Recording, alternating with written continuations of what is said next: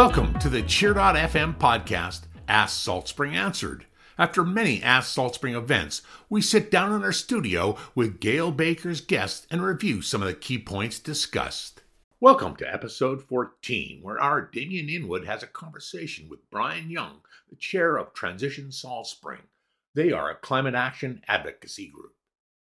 Okay, I'm here with Brian Young, who's the chair of Transition Salt Spring. We've just attended the Ask Salt Spring session, and welcome, Brian. Thank you. And maybe you could start off by telling people who aren't familiar with Transition Salt Spring exactly what you do. Yeah, thanks. I really appreciate the invite to speak, both at Ask Salt Spring, which is an awesome institution we have, led by Gail Baker, and it gives us a chance to have community discussions in a way that need to happen big time regarding climate change and the climate action we need to do. So essentially, Transition is we're 26 years old now, and basically founded on the premise that we need to do work together to solve our climate crisis, which has become, since we formed 26 years ago, has become a lot more serious and a lot more visible to people, which in some ways is an awesome advertising tool to get people interested, but a very dire one from the point of view of how much closer it gets us to the red line in terms of community sustainability. So what we do is we focus on action and advocacy. So basically bringing people together on projects that have a significant impact on reducing our climate risks, things like floods, fires, sea level rise, but also our emissions, but also advocating with our local and non-local levels of government to make significant changes that make our islands safer and make our ecosystems more tolerant of the changes that are already underway. Okay, and can you give us an example of one project that you've been involved in that's currently on the go? I think we talked about the Mount Maxwell project. Yeah, that's a really good one for many reasons. The work we're doing with North Salt Spring Waterworks District on their lands up in the Maxwell Creek watershed is wonderful because there's a very clear problem there. One is we've got a very important source of drinking water that thousands of people rely on. And if there was a fire, for example, a forest fire upstream of the lake, it's quite possible that that lake would be taken offline for months and possibly years due to what they would need to do to put out the fire, but also the environmental damage that would make the water really cloudy and of poor quality such that it could not be provided to ratepayers. So that's certainly North Salt Spring's key interest, as well as keeping people out of the watershed, because our number one cause of fire in this region are people, not lightning, unlike the interior. So what's also wonderful about it is that we can achieve so many goals in working with North Salt Spring on this project by reducing fire risk in that watershed, by developing practices that we can actually use all over this island with other pieces of land just like that, and even using some of those practices on private land. I mean, let's be clear. The island is mostly private property, so we need to teach people the kinds of things we're doing on Mount Maxwell for people to implement on their own properties to keep themselves safe from fire, but our communities also safe from fire. So is the focus of this like cutting back on the underbrush and this kind of thing, or what actually is happening up there? Yeah, I love what you said, cutting back on the underbrush, because a lot of our understory actually is very fire resistant. The problem is there isn't enough of it, or enough of the right type. So for example, we hear people talking about broom and gorse as being a really big problem. And one of the reasons it's a big problem from a fire point of view is it contains stuff that makes those plants highly flammable. Salal, for example, and sword ferns are fire resistant. Likewise with trees, you've got you cut a forest down, you replant it. Those are all trees that are homogeneous in terms of their not only their species but also their birth dates. So what you really want is a forest with mixed birthdays, where you've got grandpas and grandmas and aunts and uncles and cousins and kids all growing together in that forest so that you've got a diversity of fire vulnerabilities. For example, a lot of our forests are what one expert told me one time, our forests are at peak flammability because you've got all these young trees whose bark isn't thick enough yet, which are very susceptible to fire and also very susceptible to wind and heavy rainstorms that are eroding the land around them and driving the rain off the land because of the frequency and severity of rains. Okay, that's great, and we didn't talk a lot about that at the meeting, but one thing that did come up was Mina Lee was talking about asking, I guess, for a rideshare app to help reduce traffic on the island. And then we talked about the car stop program and stuff like that. But what's your view on her idea of a rideshare app? Is that something that is possible that Transition Salt Spring could take on, or what's your thoughts on that? Yeah, actually, I loved Mina Lee's recommendation because it was actually echoes one of the 250 recommendations in the Climate Action Plan that we published a couple years ago. That plan was the result of the work of 30 plus people in developing sector by sector strategies that we need to tackle to lower our emissions and adapt to the brave new world we're facing in terms of climate. And a rideshare app was actually one of the recommendations. It's challenging. I mean, I don't think Transition is in the position to develop that app. Those kinds of apps take a really huge amount of money to develop. But what it points out is we have a problem on this island, and it's what transit planners call the last mile problem. We've got a rural bus system, which is already challenging to serve. It does provide service along those the main corridors, but it's challenging on the smaller. I live on Beaver Point Road, and during the summer months, a couple times a day, there's a bus. But we're not going to have a huge modal shift into bus transit until it's more frequent. So I think what we really need to do is focus on pushing our LCC and the BC government to more robustly fund that system. I know we have one of the best rates of at-the-box funding of our bus system, of small systems in British Columbia. So that tells me there's a lot of room for our local transit system to stretch a little beyond what it already does. So I think if we really make the timing, you have to wait 2 hours for some of these buses, and that just doesn't work for most people. So what I'd like to see is much bigger numbers. I think a rideshare app would be great, would be awesome. We also, we were talking about in the meeting that during COVID, a lot of us stopped picking up passengers. Let's all pledge to start picking up passengers again. I mean, summer's a really good time to do that. Open your windows if you're concerned about COVID, transmitting it or getting it. But I think that's a really good opportunity to exercise that muscle of caring for our neighbors by picking folks up again. We used to do it all the time, but like a lot of people, we stopped during COVID. And I think that that's one area where we can all work together to make our society better on our island. Now, you made one comment which jumped out at me, and you said we're slaves to the tourism economy. What do you mean by that? Well, it's typical in communities where tourism is a driving factor. I mean, I need to walk back from that comment. From one perspective only, we're actually slaves to the pension economy. I mean, one of our biggest drivers on this economy really is the income that comes in for people's pensions, like my own, to fund, enterprise on this island. Another one is construction, housing construction. People like me who moved to the island and, we happened to buy an older house, so that wasn't necessary, but we had an addition built. So tourism is definitely one of those drivers. I have to question, however, what role it plays in an economy where we have tons of climate risks that we're not addressing.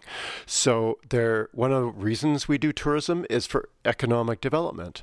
What are the other ways which we could diversify our economy to actually acknowledge the climate risks we face in our forests, for example? So all having younger folks of working age, younger than me certainly, who are doing really good work in the forests, taking down trees, doing forest fire risk assessments for properties so that the landowners, be they public or private, can know what to do to help prevent their forests from actually being vulnerable to fire.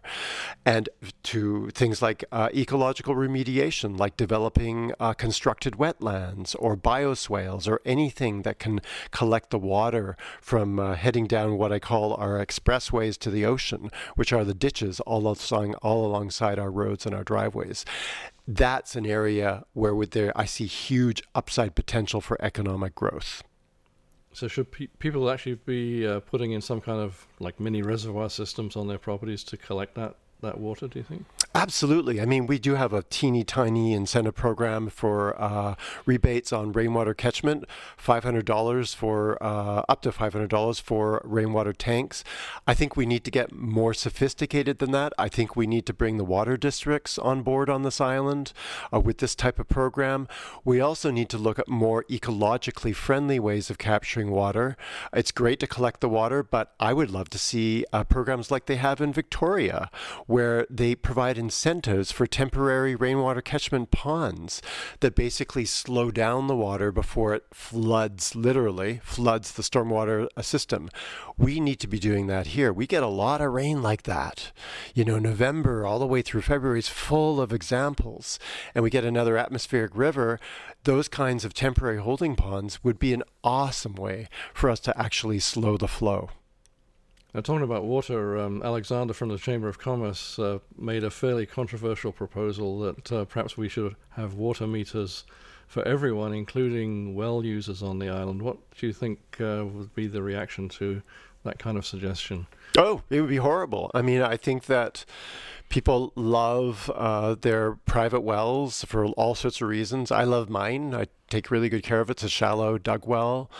And it keeps us hydrated for sure. However, I have to acknowledge that in this changing world, we've got more and more people coming to this island. More and more straws are going into those aquifers. There are population pressures we need to talk about on this island that are happening at the same time as we're having climate change pressures. And we need that water around. So, I don't have a position on whether we should meter water. I know that meters as a thing, you don't know what situation you're in until you actually measure it. And meters, that's what they do. They measure.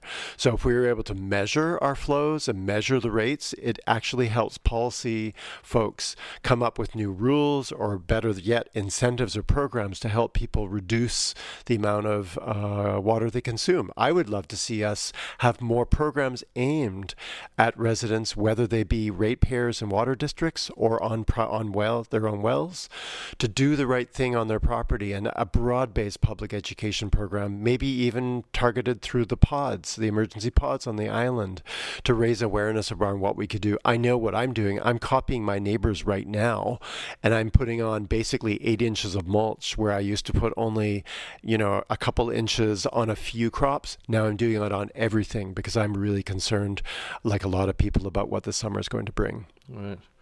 Okay, now I think you mentioned that the Climate Action Plan that came out, 3 years ago? Yeah, two and a half years ago. We completed it actually just before the whole wave of COVID broke over us. Right. And so we actually delayed our launch. So it's really only been out 2 and a bit years, but it was definitely finished 3 years ago. Okay. And now you have a report card that's coming out in the fall that's going to give us an update on how we're doing on all these various areas where we could improve our position on climate change. So can you give me any ideas at all about what's in the report? Obviously, you're going to be launching it later, but you did mention that there were some areas that we were successful in and some that we were less successful in. Yeah, absolutely. I mean, we're really excited about this report card because talking about metering, you can't change what you're not measuring. So we need to measure how we're doing with a yardstick, metric or not, against what our baseline is. And overall, I'll give you the headline. We're not doing great. I mean, things in terms of climate change are accelerating far faster than the United Nations Intergovernmental Panel on Climate Change reports say, because guess what? Those are consensus documents. They're science blended with politics, sometimes a toxic mix.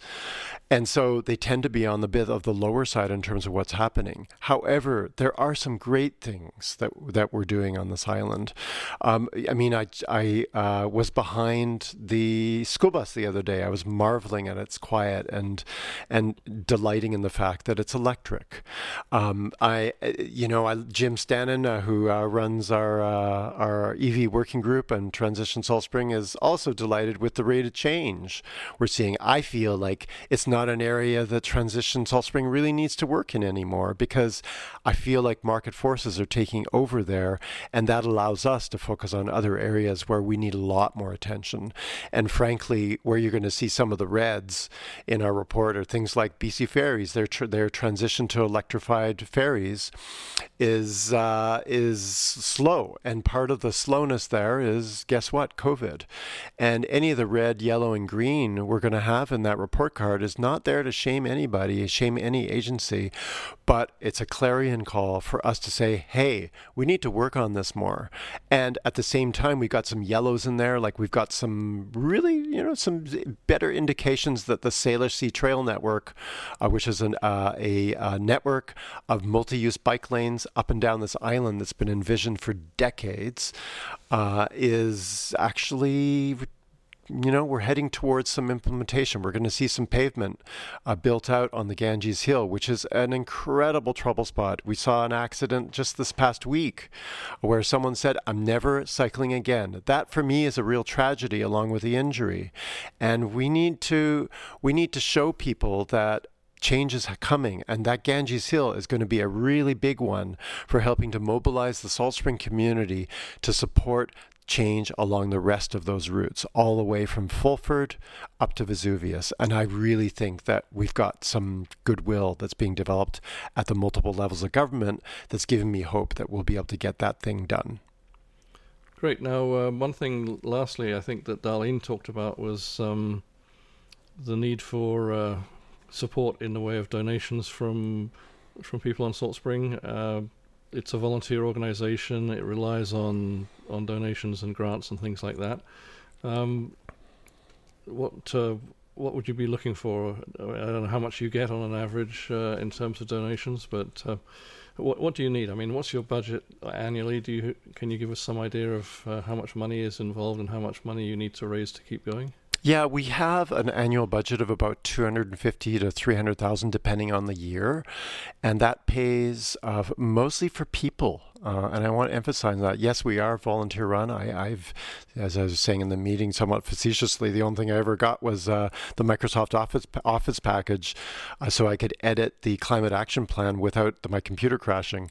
But we do need funding to support the programs we develop. The incentives we provide actually come from the public purse, but a lot of the money to actually manage those programs actually comes from us. So we get a small but growing amount of funding from local donors. I think it's really important to build that local donor stream because it builds the love locally for any organization that's working in the community. So at this point, I have to guess, but I think we're probably about 80% grant funding. But let's be clear, we don't have a Department of Climate Change in small rural communities, let alone most communities, unfortunately, even if they're big. But cities like Vancouver actually have staff. Cities like Victoria actually have staff.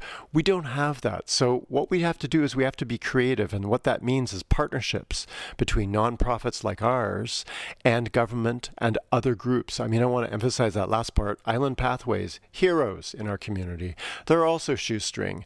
We need to be working together across all of those mandates to basically turn that ship around. Yes, so donations are incredibly helpful. Monthly donations are the best way because they're more predictable for us. If you can imagine trying to run your household not knowing what's coming in the door every month, it's kind of the same at the non-governmental level. So, a monthly donation, whatever you can afford, think of what you do on an annual basis and then divide it up into 12. And that, basically set and forget. And you have a chance to come to our annual general meeting once a year, and you get to see, are these folks doing a good job with my money? And I guarantee you we're providing a really good rate of return on that investment. And where would they go to make a donation? Easy. Just go to transitionsaltspring.com. There's a donation button up there. And before you donate, if you want to take a look at some of our initiatives, I invite our listeners to do that. But we'd be very grateful for your donations. It's a really simple process. Okay, thanks very much for chatting, Brian. And this is Damian Inwood coming to you from cheer.fm, the voice of the Gulf Islands.